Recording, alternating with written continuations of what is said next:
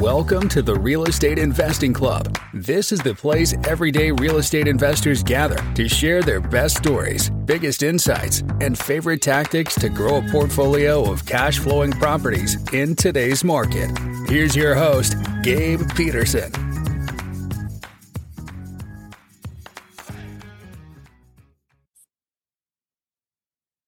All right. Happy Friday, everybody. It is the end of January. It is the last Friday of January. I cannot believe the first month has already flown by. But it's a good day because it is sunny outside here in Santa Rosa, still down in California. And today we have our first home inspector with us. I can't believe we have not interviewed a home inspector before this, but we got Tommy Harr with us, who he's an inspector, and he's also done he has tons of experience, 150 house flips, 150 plus wholesale deals, 65 unit rental portfolio, all the experience you want, plus the inspection. So Tommy, I am super excited to jump into this. Thank you very much for hopping on the show. Of course, Gabe, I appreciate your time, obviously in advance, and super excited to build a relationship and chop it up. All right, let's do it. I told you right before we got on here, we like to start with stories. So take us to the beginning of your story. How'd you get started in real estate? Okay. So my dad has been a home inspector for right around 25 years. So one of 5 kids, he bought a franchise about 25 years ago. So National Property Inspections is actually a nationwide franchise.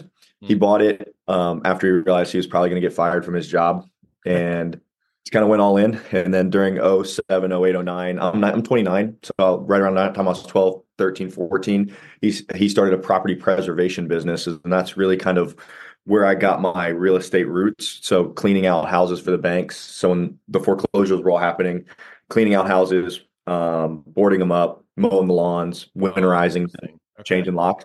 Yeah. So that's how I officially got my start, and then graduated from college in 2017. And that business had gone away, less foreclosures, less money. And I became a home inspector with my pops. Nice, man. Awesome. I'm always, jealous of people who kind of had a family that was in real estate, because you have so much experience that you're kind of walking into. Yeah. So being a home inspector, I feel like gives you a huge leg up. When I got started, I did some flips, but I have no construction experience. I'm not a home inspector. So I didn't really know what to look for. Obviously, the obvious things like a broken window, to repair, but there's a lot of other things that are below the surface that you just generally don't see. So, right. And I know this is difficult to kind of frame it from, you being the experience that you've had, but what do you feel like being a home inspector brought into your flipping business once you started actually getting into the flips? The biggest thing for me now is, so from 2017 to probably 2021, I was full-time inspecting. I was learning to invest on the side. We inspected probably 5,000 houses, whether it was full inspections, draw inspections, and inspections. We were doing a lot. So a lot a day, walking a lot of houses. So all in Columbus, Ohio. So if you're in the areas that much and you're driving around all day, you get to understand micro markets. Yeah. And also you get to understand the ages of the houses and what the common issues are with the houses in those areas. So now, I have a full an investing company. We have about 10 people on staff, primarily rooted in wholesaling. So as these leads come in, I know all the areas. Like, you tell me a street, I can tell you you tell me the zip code, I can tell you the street, all that stuff. And I can tell you the issues that come along with the houses. So major leg up when it comes to that. I can buy a lot of houses sight unseen, because you can kind of use context clues as long as I have enough pictures. So that was probably the biggest thing that helped me out, just kind of repetitions. Yeah. And do you guys get a lot of leads from your actual, inspection business to your wholesaling business? Not necessarily. So when I was learning, I was trying to bridge the gap as a home inspector, learning about investing. I wanted to buy properties. So that's my end goal, was a massive rental portfolio. So I also wanted to wholesale, because I was 23 at the time. I had no money. So I basically rolled out what I called my investor inspection. So I realized wholesalers had really bad pictures and they weren't telling the story of the houses. And I figured they were paying somebody like $50. So I went to the biggest guy in Columbus at the time. He was having meetups. I said, "Hey, I'll do it for $75. I'll give you 150 pictures, a 1-page report, and I just kind of want to know what you know. 75 So that's bucks for an inspection? That seems really, really low. really low. So that was kind of the purpose. I wanted to be able to prove, I mean, I was still 23, 24. I was young. I wanted to prove that I knew what I could do or tell them what I could do. And then also I wanted to see their systems. I wanted to see their process. I wanted to see and I also wanted to see the wholesale deal. So before long, we were doing these investor inspections, what I call them, but for every wholesaler in town. So they were just plugging them into my Google Calendar, and I was seeing all these deals. Now I would go to the house and I would just talk to the sellers and kind of just pick their brain on why they're selling and all these things. So I was really just kind of immersing myself into that whole realm. It was a paid education. Yeah, that makes sense. Plus, you got to meet all of these different investors, really build your network that way. Yep. So it sounds like wholesaling is still your main, your bread and butter when it comes to your business. Bread and butter as far as as deal flow goes, yes. So we source probably 8 to 12 to 15 contracts a month. Okay. So and then we look at it from 3 exits. We say, okay, how's our cash position? What's the return right here? Can we wholesale it today? Is this something we even like to buy? Yeah. And then does it fit as a burr rental or does it fit as a flip? So I use my construction side mostly on the fix and flip and burr side. And then I have a business partner who was in car sales and he owned car lots for 10 years. So it was just kind of like the mixture of both worlds, and it worked out really well. Yeah. So he takes on the sales, you take on the ops. Yep. Makes sense. So wholesaling, I mean, it is definitely how most people get in, and you can build a big business out of it, but it's also a really difficult business just because of the churn. And it really comes down to getting the contracts, getting doing the marketing and having your systems really dialed in. So, what do you guys do to, I guess, at the beginning of the funnel, source the leads? Yeah. So we source the leads. We have a pretty in-depth system. So we pull lists from PropStream. So the beginning is very easy. So we're pulling lists from PropStream, and then we're also getting free lists from the county. So like eviction lists, water shutoffs, delinquents, and we're putting it into what's called we're skip tracing them. So we're getting numbers, and we're putting them into REI. Used to skip trace. We've actually, sorry to jump into your story here. Oh, you're good. Data. So we do commercial. We don't do single family, but data has been our biggest problem. Is just finding good sources of data. And we've tried PropStream. I know like PropStream and a couple of the other ones I can't remember, like Batch Skip. Yeah, they really focus on single family, but we have found that we haven't found a good data source, and it's just been the bane of our existence. We need to find a good data source. Yeah, you may need to go to a nichier, small startup type company, because the biggest thing that I've learned being around the big players in the country is these big companies, they're just kind of white labeling the data they're getting anyway. They're coming from 1 or 2 sources. Yeah. So it's really how can they grab the market share and just make their couple dollars on each transaction that everybody's doing. So right now we're using Kind Skip. It seems to get the same amount of hits, and we're getting it 3 cents a record. So it's cheaper, it's better. Yeah. So I jumped into your story. You're talking about sourcing leads, PropStream, go to the county, and then Kind Skip is just how it's skip. I would say even before we skip trace, we're taking it into REI Sift. So REI Sift's a platform. I don't know if you've heard of it or not. A guy named Tyler Austin built it. It's a CRM/data manager to make sure you're not re-skip tracing items, making sure you're stacking your data, keeping everything very clean record wise. And then if we already have the record, it tags it again with the list that we pulled, and then it goes back out to skip trace and then comes back in, and then it shoots out to marketing. Okay. Our marketing right now is cold call and texting. It's what we've done for 5 years straight. No direct mail. Nothing. No direct mail, no PPC, no SEO, none of that stuff. Oh, that's interesting. Yeah, direct mail. I mean, it's definitely the most expensive, but we've had a lot of luck with direct mail. We've seen a lot of pushback from texting with the actual platforms. Are you guys seeing the same things? Yeah, a couple months ago we used launch control, and you kind of know with these texting and with regulations, like they're kind of a get it while you can type business anyway.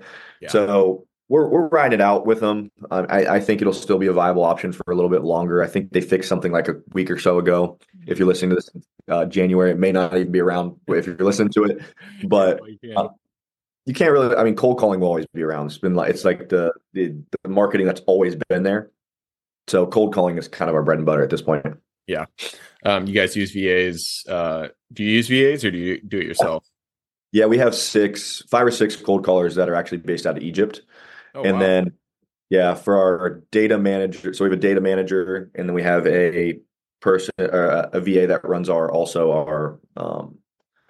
launch control and our follow-up stuff. Those are in-house hires. They're in the Philippines. Interesting. Why Egypt for your cold callers? One of the biggest companies that we were using, they're just based out of there, and the value of the dollar, their English is pretty good, and it's just a big call center area. So that's kind of where everything's been rooted for us. Yeah, makes sense. I've also heard South Africa is a really good place to get cold callers. Ours are still coming out of the Philippines, but we've been looking for other areas. Right on, man. So you prop stream, county records, and then you skip it with kind skip. It goes into REI Sift. You guys do all the outreach. You do texting. You do cold calling. Once the leads come in, how do you filter them?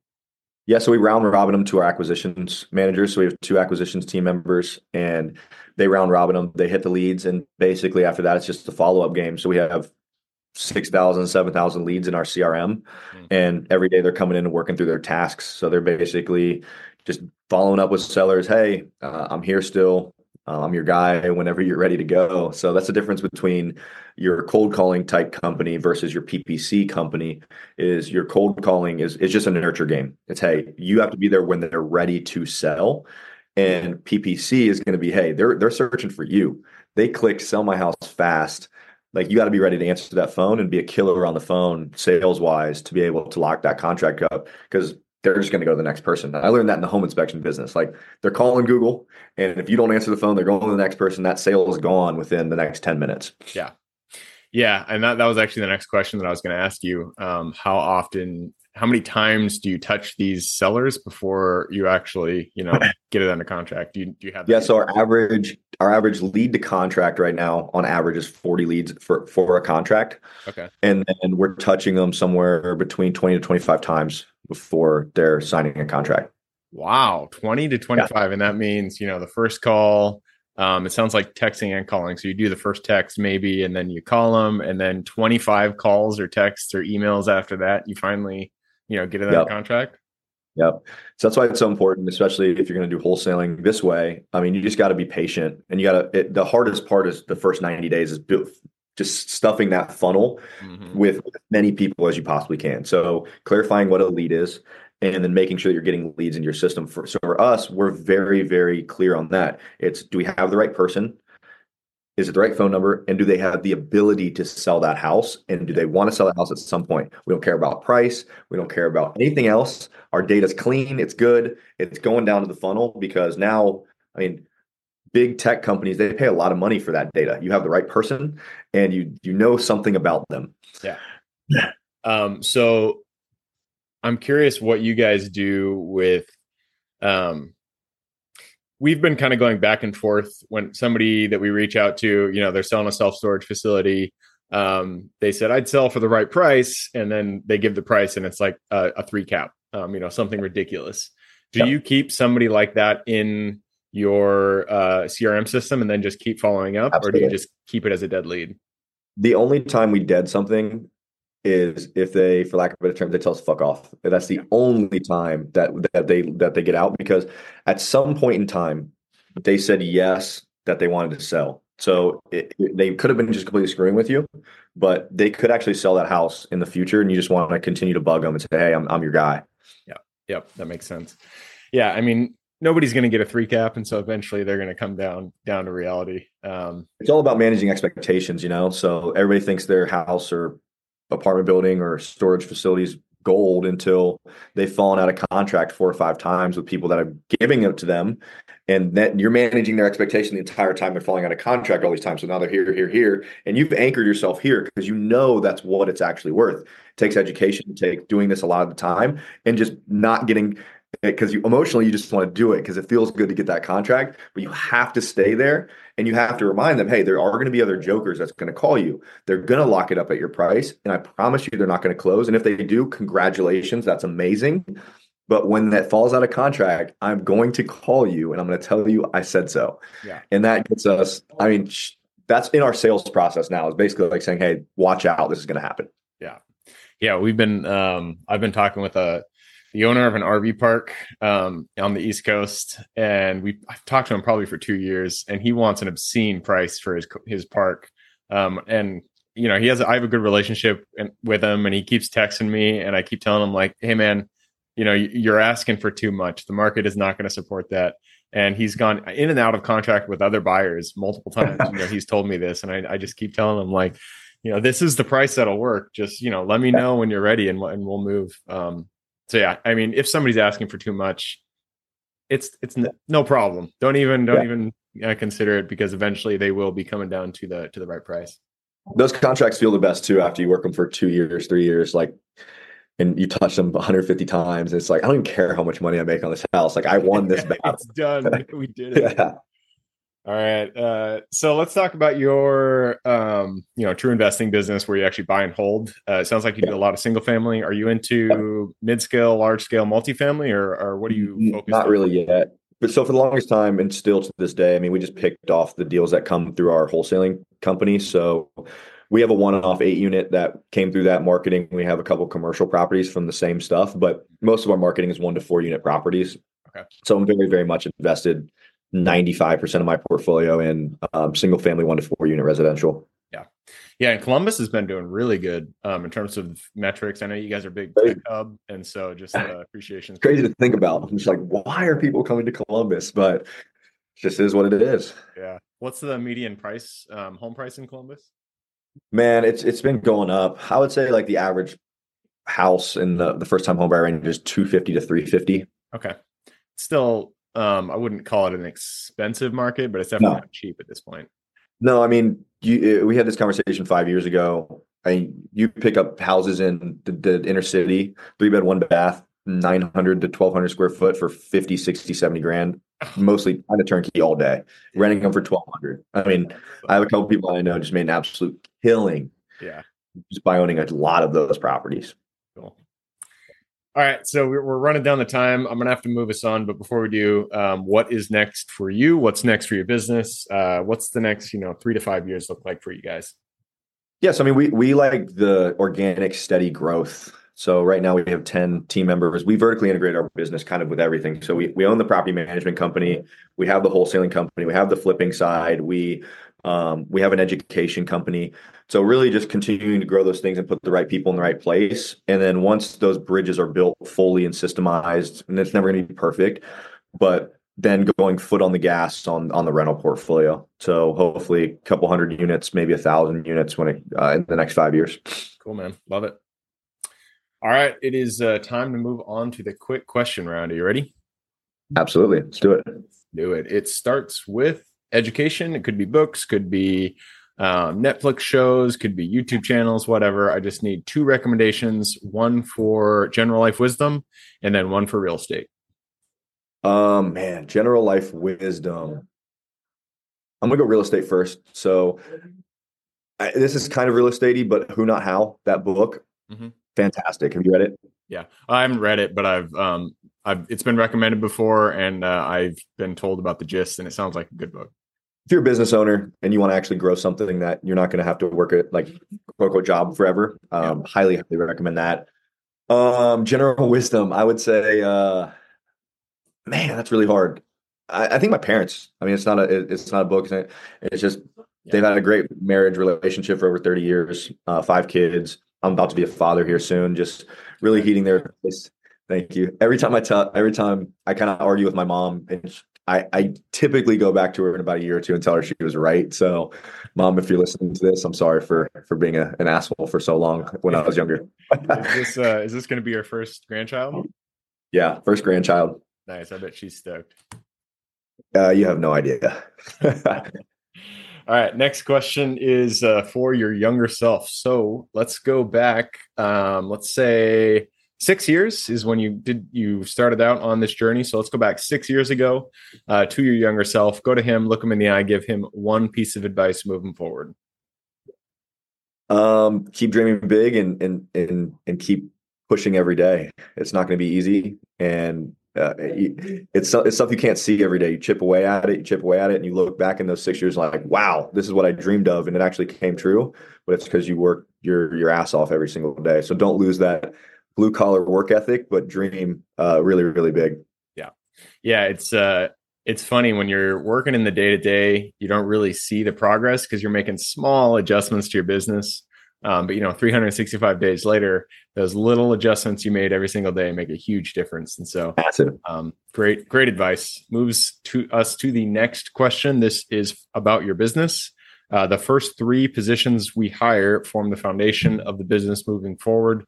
So, what were they for you, and would you do them in a different order if you did it again today? Yeah. So for me, I'm just going to speak kind of on the wholesaling business because that's kind of our more staffed business.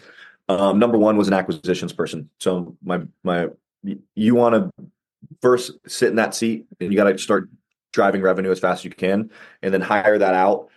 And then after that, you want to hire a admin / TC, maybe a VA that's going to help you with the monotonous list pulling and the scrubbing and all that stuff to keep the marketing going. And then after that, you can have maybe a mixed bag of dispo acquisitions. So you need somebody to sell the deals eventually. Or maybe, I would say transaction coordination / dispo, maybe somebody that can do both. Nice. All right. Next question. I think I know the answer to this one because you only invest in one metro, but I'm going to ask it anyways. The United States is a big place. There's a lot of opportunity out there.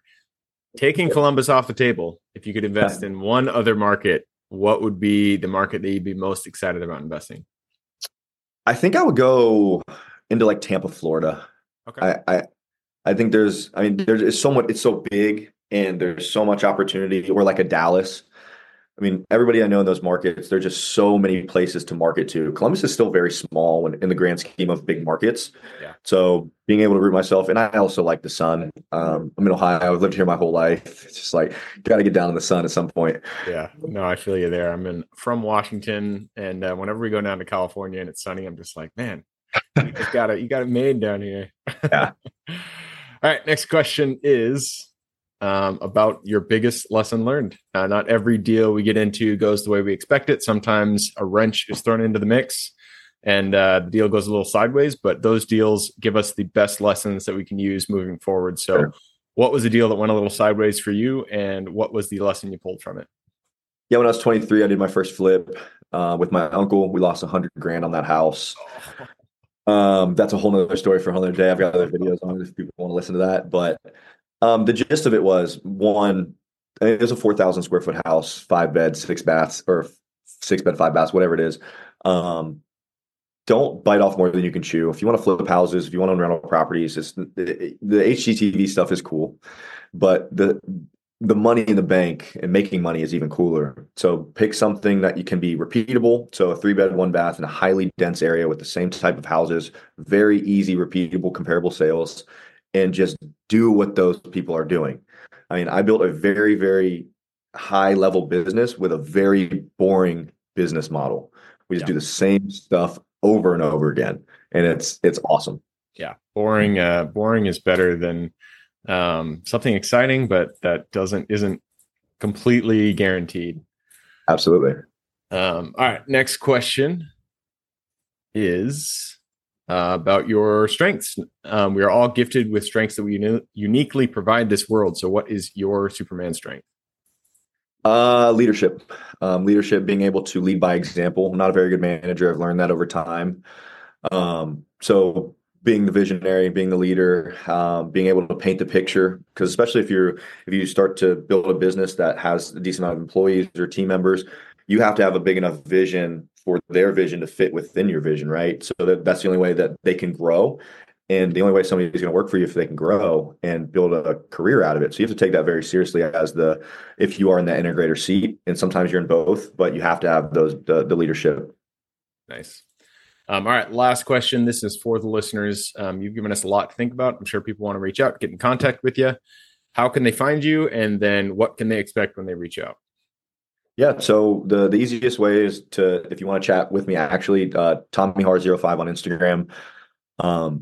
Been putting out a lot of content for the last 2.5 years on there. Follow me, connect with me. And then further than that, just let me know how I can help. I love to help. I love to give people good advice. Just all I ask is ask good questions. You get good answers. Like that's the only thing. There you go.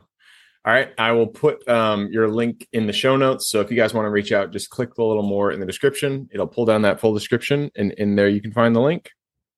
Awesome. All right, Tommy, that wraps it up. Thank you very much for hopping on the show. Dude, really, really appreciate it. Thank you for your time this morning. Yeah, absolutely.